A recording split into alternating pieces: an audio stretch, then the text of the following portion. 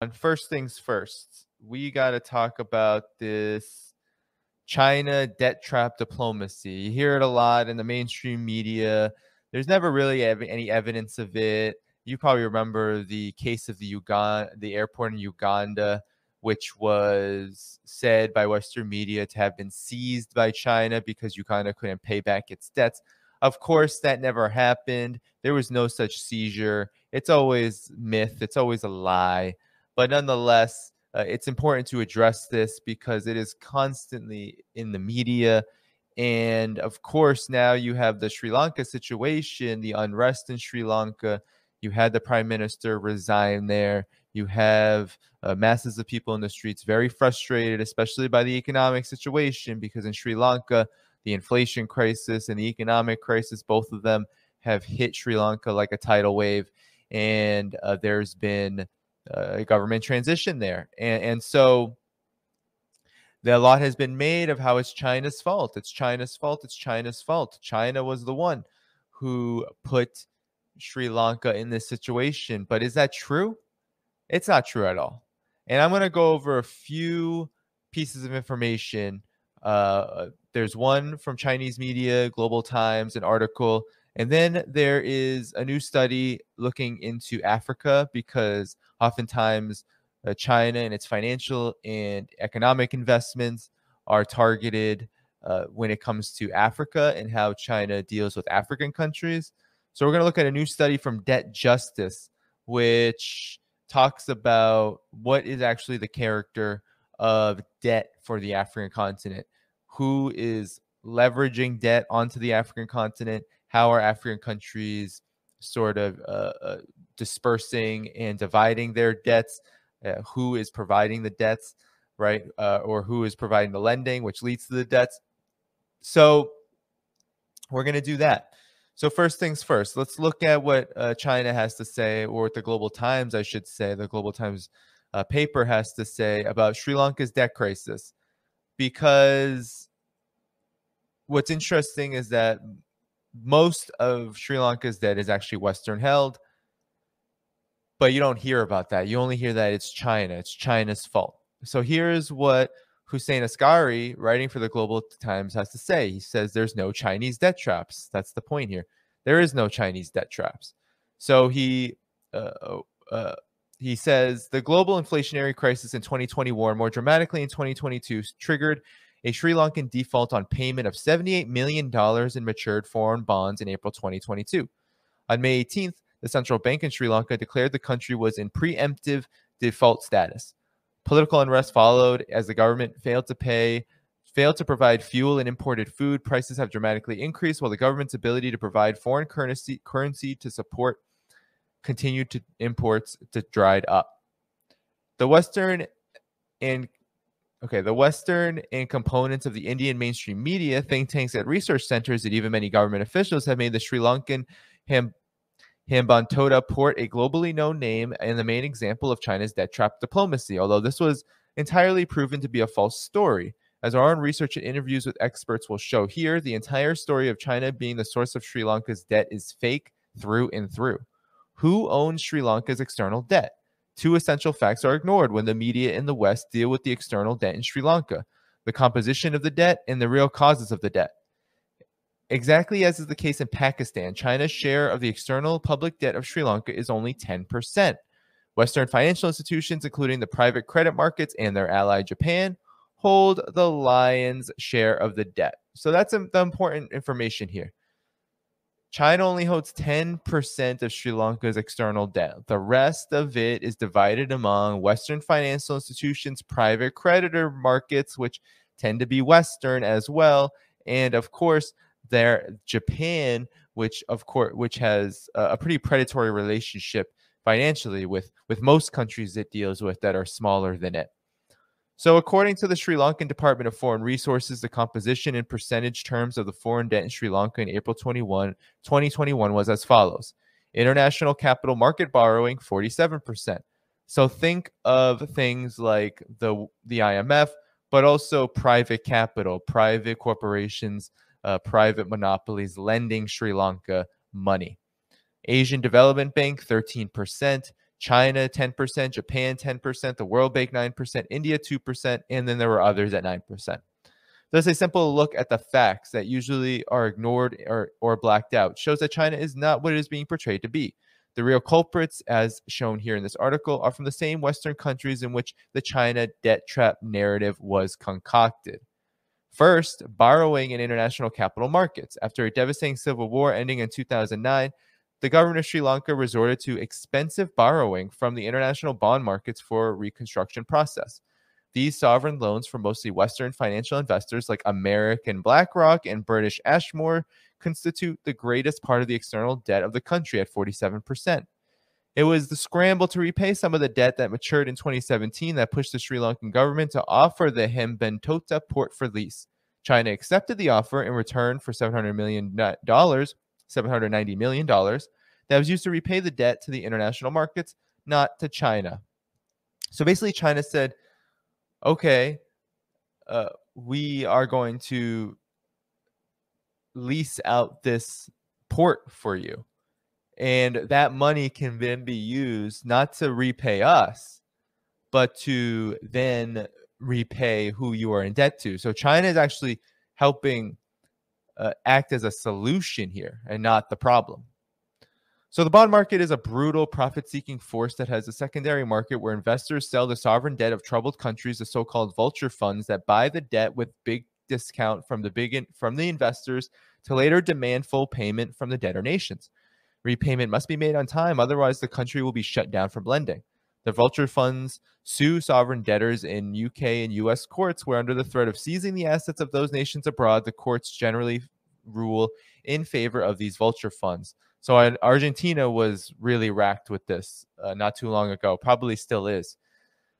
But basically, you see the brutality of what we call the bond market, finance capital, really hedging bets and investing in the debts of countries through vulture funds, which then our repayment is demanded fully and right away, and they can't do it. So then you have the trade deficit. Sri Lanka has a major dependency on imports of oil and gas and their refined products for transport and power generation. In recent years, the global prices have increased, but in 2021 to 2022, they've skyrocketed.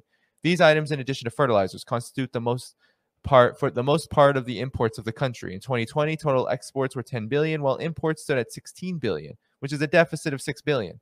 In 2021, the deficit increased to 8 billion as exports amounted to 12 billion and imports to 20 billion. Consequently, the current account deficit widened significantly to 4% of the GDP in 2021 compared to 1.5% of GDP registered in 2020.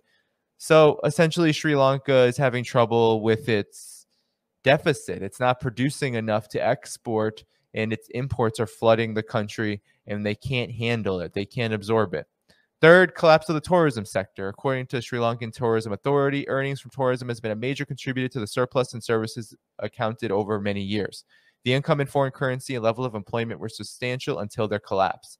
And then you have the reason why this is, the Easter terror attack by suicide bombers in 2019 was a major setback for the tourism sector, and then the 2020 COVID-19 outbreak, which reduced the number of tourists visiting the country to a trickle. And so if you look at the numbers, foreign tourism income reached 3.9 billion in 2017, 4.4 billion in 2018, 3.6 billion in 2019, just 682 million in 2020, 507 million in 2021. So you see that huge drop off by many billions of dollars lost in the tourism sector.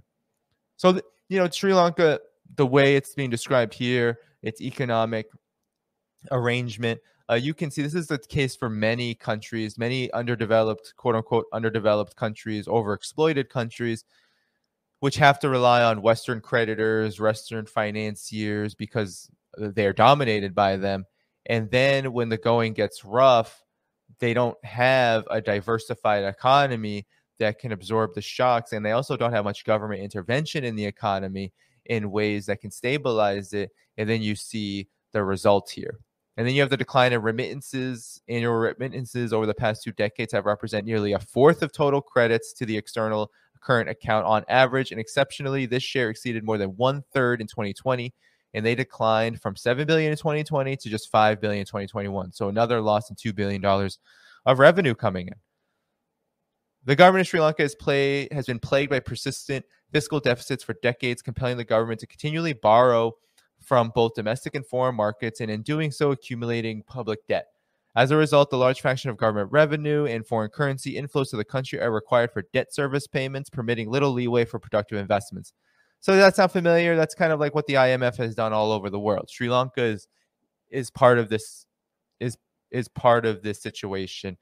This overall trend, right, of being overexploited, super exploited by financiers, hiding behind the guise of lenders, IMF, World Bank, all of these, the vulture funds, all of these forces are seeking to loot Sri Lanka, and they've done so successfully. And now that we're in this economic crisis, Sri Lanka is in a huge crisis.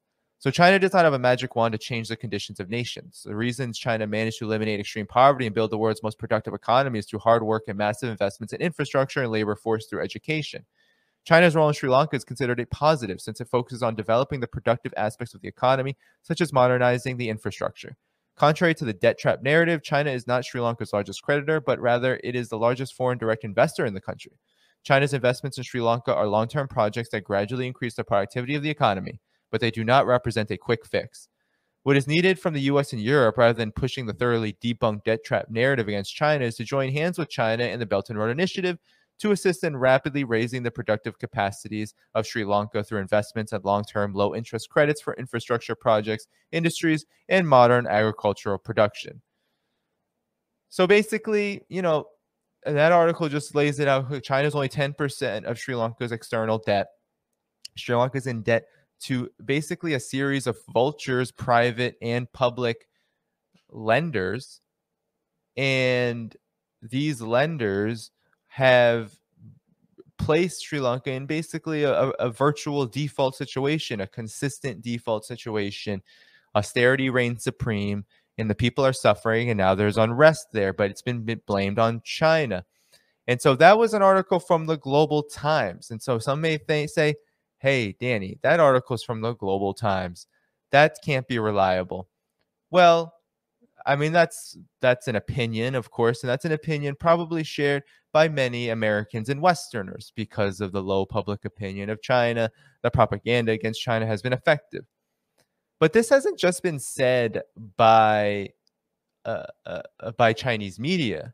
And this isn't something that's necessarily new either. What the U.S. loves to do is it loves to bring up issues like debt trap diplomacy, quote unquote, and act like it's the new thing, that it is a new problem or a problem that's just always exists, and now it's time to make headlines again, right? So it's always feels fresh. It's always supposed to feel fresh in the minds of those who have been propagandized by the corporate media. Well, the corporate media itself has published works debunking the Chinese debt trap narrative. And one of my favorite authors is Deborah Brautigam, who works for Johns Hopkins University. She's traveled all across the African continent, wrote a great book called The Dragon's Gift about China's economic relations with African countries. And so she actually co-authored an article last year. So this wasn't that long ago. She co-authored an article in The Atlantic talking about how the debt trap is a myth. And there you go. This is 2021. This is last year. The Chinese debt trap is a myth. And this talks about Sri Lanka. So this is interesting. The narrative wrongfully portrays Beijing and the developing countries it deals with. So this is co-authored with Meg Rithmeyer. This was written in February of 2021. So we're talking about a year and a half ago, before all of the unrest in Sri Lanka came to a head, like it has in the last several weeks. So it says, China, we are told, inveigles poor countries into taking out loan after loan to build expensive infrastructure they can't afford. Hold on one second. I'm going to make it bigger. They can't afford and will yield only few benefits, all with the goal of Beijing eventually taking control of these assets from its struggling borrowers. As states around the world pile on debt to combat the coronavirus pandemic and bolster flagging economies, fears of possible seizures have only amplified. Seen this way, China's internationalization, as laid out in programs such as the Belt and Road Initiative, is not simply a pursuit of geopolitical influence, but also, in some tellings, a weapon. Once a country is weighed down by Chinese loans, like a hapless gambler who borrows from the mafia, it is Beijing's puppet and in danger of losing a limb. The prime example of this is the Sri Lankan port of Hambantota. As the story goes, Beijing pushed Sri Lanka into borrowing money from Chinese banks to pay for the project, which had no prospect of commercial success. Onerous terms and feeble revenues eventually pushed Sri Lanka into default, at which point Beijing demanded the port as collateral, forcing the Sri Lankan government to surrender control to a Chinese firm. The Trump administration pointed out Hambantota to warn of China's strategic use of debt.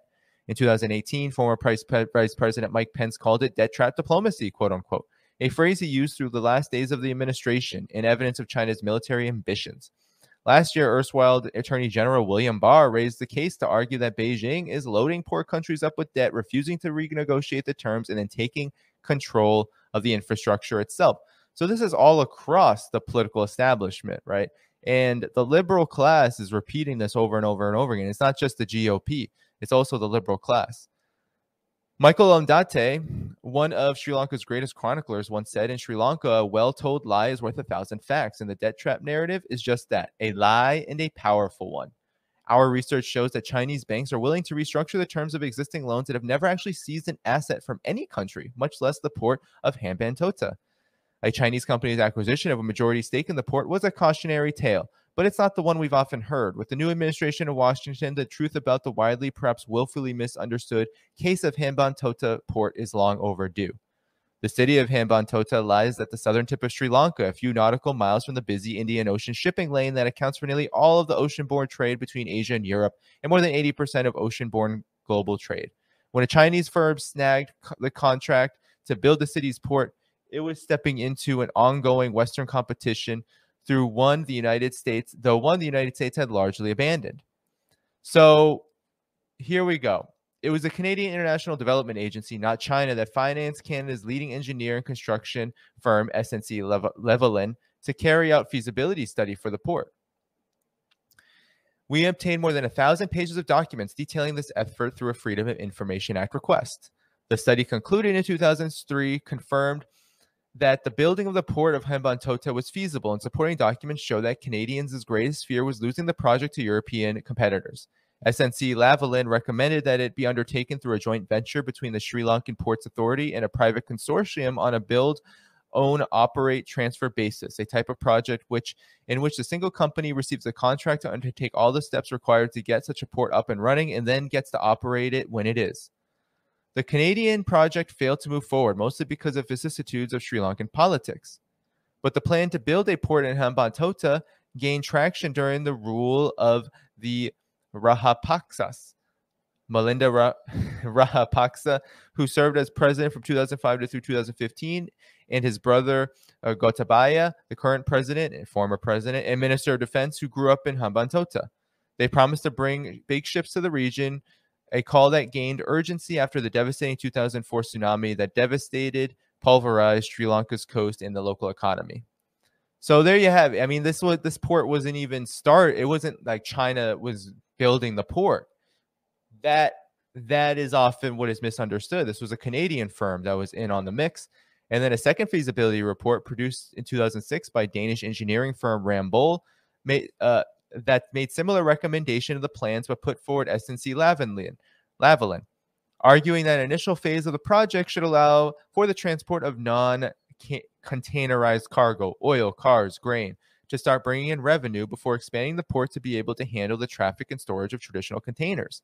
By then, the port in the city of Colombo, 100 miles away and consistently one of the world's busiest, had just expanded and was already pushing capacity. The Colombo port, however, was smack in the middle of the city, while Hambantota had a hinterland, meaning it offered greater potential for expansion and development. To look at a map of the Indian Ocean region at the time was to see an opportunity in expanding middle classes everywhere. Families in India and across Africa were demanding more consumer goods from China. Countries such as Vietnam were growing rapidly and would need more natural resources. To justify its existence, the port of Hambantota would have to secure only a fraction of the cargo that went through Singapore, the world's busiest transshipment port. Armed with the Ramboll report, Sri Lanka's government approached the United States and India. Both countries said no. But a Chinese construction firm, China Harbor Group, had learned about Colombo's hopes and lobbied hard for the project. China Exim Bank agreed to fund it, and China Harbor won the contract. So while it seemed like a Canadian firm was going to build this, uh, by the time it was about to get up and running, nobody wanted to. So China said, okay, we'll do it. This was in 2007, 6 years before Xi Jinping introduced the Belt and Road Initiative. Sri Lanka was still in the last bloodiest phase of its long civil war, and the world was on the verge of financial crisis.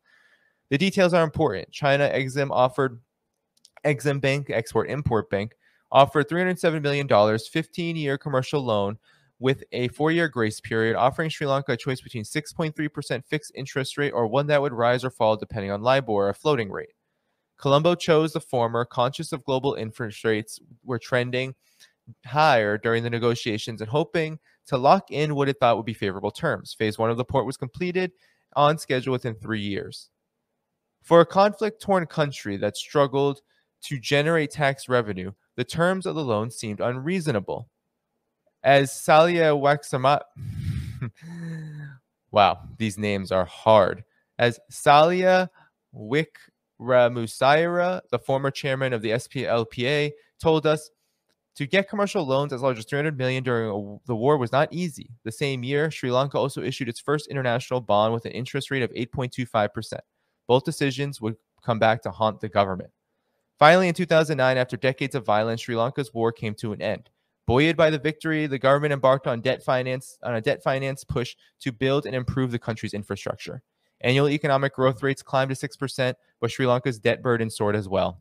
In Hambantota, instead of waiting for phase 1 of the port to generate revenue as the Rambo team had recommended, Mahinda Rajapaksa pushed ahead with phase 2, transforming Hambantota into a container port. In 2012, Sri Lanka borrowed another $757 million from the China Exim Bank, this time at a reduced post-financial crisis interest rate of 2%.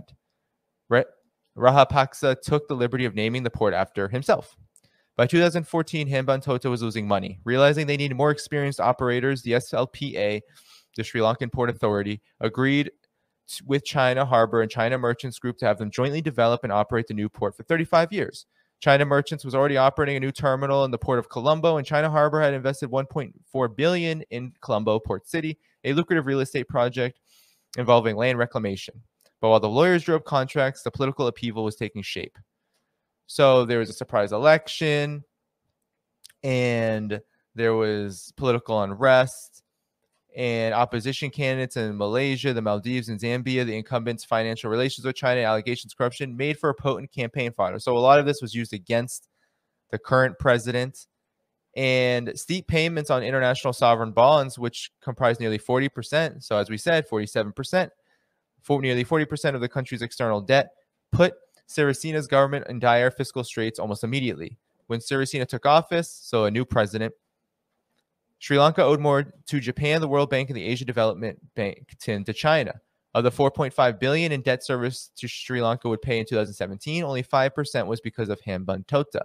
The central bank governors under both Rajapaksa and Sirisena do not agree on much, but they both told us that Hambantota and Chinese finance in general was not the source of the country's financial distress. But there was never a default. Colombo arranged a bailout from the IMF and decided to raise much-needed dollars by leasing out the underperforming Hambantota port to an experienced company, just as the Canadians had recommended. There was not an open tender, and the only two bids came from China Merchants and China Harbor. Sri Lanka chose China Merchants, making it the majority shareholder with a 99-year lease, and used the $1.12 billion cash infusion to bolster its foreign reserves, not to pay off China Exim Bank. So there you have it. That's what happened. The country, I'm not gonna read the rest of this. Almost finished, but this is from Deborah Brottingam, who is the Bernard L. Schwartz Professor of International Political Economy at the School of Advanced International Studies at Johns Hopkins, and an Associate Professor, Meg Reithmeyer, at Harvard Business School. Hardly Chinese, quote-unquote, state-affiliated media sources.